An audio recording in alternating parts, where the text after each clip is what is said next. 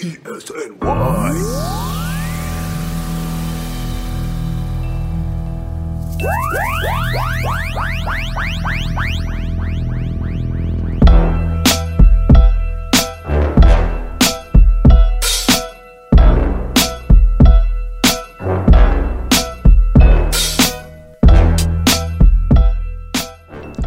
Alright, what up?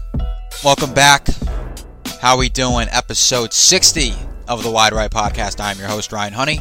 As always, of Elite Sports New York and Elite Sports Radio Network, coming to you live on a Monday, day after the Giants lost their second game in a row, their ninth loss of the year, this time at the hands of the Cleveland Browns by a score of 20-6 on Sunday Night Football. Not an ideal performance from the New York Football Giants. I did not think they were going to win. I thought there were too many factors in favor of the Browns and not in favor of the Giants, such as the Daniel Jones situation, the James Bradberry situation, Jason Garrett not being able to be there. I didn't think they were going to win, and I don't think many Giants fans did. So, wasn't a great performance. Offense didn't really do much, which has been the story of much of this season. And the defense didn't step up like it needed to. Did not have, the game it had, the type of game it had against Seattle, and that was tough. You start to realize the true difference that James Bradberry makes. Obviously, he did not play due to his placement on the COVID reserve list. So, I guess we'll start with the positives. I mean, there weren't many at all. There were, some semi-positive takeaways. The offensive line was good. I thought, it was better than it was against Arizona last week, that's for sure, when Arizona sacked Daniel Jones 6 times and Colt McCoy twice. Obviously, Daniel Jones, it was partly his fault. He couldn't move with the injuries. He couldn't really get outside. He couldn't escape the pockets, escape the pressure. So, but offensive line, I thought, took a step forward in this game. What else? McCoy didn't turn the ball over, which was good. I mean, that's one of his number one jobs as a backup quarterback in a crucial division title race. Don't turn the ball over, and he didn't. Actually threw for 221 yards, so he didn't have a bad game. I didn't think he played bad whatsoever. And I guess that's really it for the positives. I mean, what can you really say? Only scored 6 points. Defense didn't really step up like it needed to. I didn't exactly agree with the play call. You could say what you want about the play call. In my opinion, I didn't exactly agree with the play call to go for the fake field goal in the beginning of the game instead of take the points. I think when you have a backup quarterback in that type of game, you take whatever you can get. And the Giants decided to go with a fake field goal in which the punter Riley Dixon threw to the end zone towards the center, Nick Gates. So yeah, you could say what you want about the play call. I understand if you want them to be aggressive, and I definitely want the Giants to be aggressive because Jason Garrett does not exactly run an aggressive offense. But at the end of the day, they only scored 6 points. So how the aggressiveness didn't exactly pay off, really. You could say what you want about that play call. You could say what you want about McCoy, or how the run game didn't find a spark, or how the receivers didn't really gain separation. But in my mind, who was really at fault in this Giants loss to Cleveland was the defensive unit. Okay, now, obviously, this is a group that's been strong for much of the year. They've kept the Giants in almost every game, and the Giants have the second to last, the second worst, I should say, scoring offense, and second worst total offense. They're 31st in points per game and total yards per game. This defense has stepped up for much of the year, but it did not do so on Sunday night. Okay, they didn't pressure Baker Mayfield all game long. Only got one hit on him, which was obviously putrid. The one hit was the Dexter Lawrence sack early in the second half. You gotta listen. I understand the Giants may have been, afraid to send too many guys in pressure and not leave enough bodies in a secondary that was without James Bradberry and also rookie slot corner Darnay Holmes. But, I mean, when Mayfield's tearing it up all game because he has all the time in the world to throw the ball against the secondary that is without James Bradberry, You got to change things up. When you start to realize that Mayfield is going off and he ends the game with 297 yards, 2 touchdowns, and 27 of 32 passing, and when it's looking like that type of game where Mayfield's on, he's completing passes and guys are getting open, you got to pressure him. You got to get in his face. You got to send a bunch of guys. It's not like, Blake Martinez was still playing and Leonard Williams was still playing and Jabal Sheard and Dexter Lawrence and Tomlinson and, Carter Coughlin, Cam Brown. These guys were still in the game. Bradbury was just the one that was out. So your pass rush can still be effective. Use it. I understand if you're afraid to not leave enough bodies in the secondary. When the secondary is without 2 guys. And one of them being, a Pro Bowler. But when Mayfield's tearing it up, which he did all game, you got to realize that and say, hey, let's get in his face a little bit. Let's pressure him a little bit. Let's force him to make bad throws and make bad decisions and possibly turn the ball over. And that's not, not sending guys in that situation on the rush is not a recipe for success. And that proved to be the case. Sunday night. Can't be scared in those situations. You got to send guys at the quarterback. Mayfield is an experienced quarterback in this league. Not the most experienced, obviously, but he's been around for almost 3 years. If he has time, he'll find guys like Jarvis Landry, who had 7 catches for 61 yards and a touchdown, and Rashad Higgins, who caught 4 balls for 76 yards. We saw it against Seattle. They sent guys at Russell Wilson all game. Sacked him 5 times. Hit him 10. What happened? They won the game. Russell Wilson did not play great.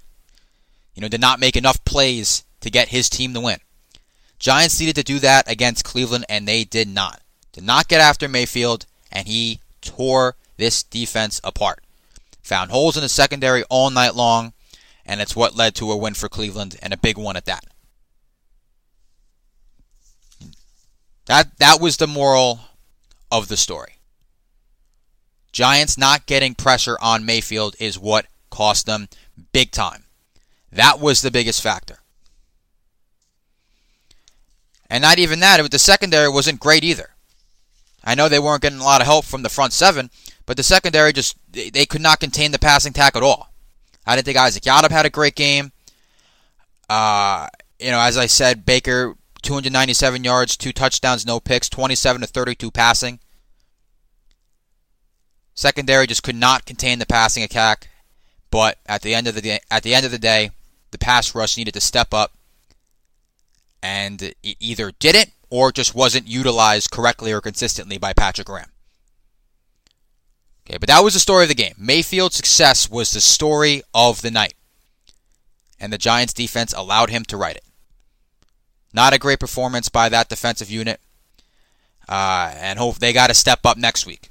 Okay, because Giants have maybe even tougher opponent in Baltimore on the road next week. They're not great. They're not as good at throwing the ball. The Ravens are second to last in passing yards per game, but it's a better opponent. This Ravens team just beat the Browns last week on Monday Night Football. We saw that was a great game, and they can score points. They scored 45-42 was the final score in that game. Giants secondary's got to step up. Giants pass rush has to step up even more. That was the killer in this Giants loss. Okay, say what you want about the offense. I know the offense didn't do a great job either. 6 points is very much a below average mark for what the amount of points you want to get on the board in a single game.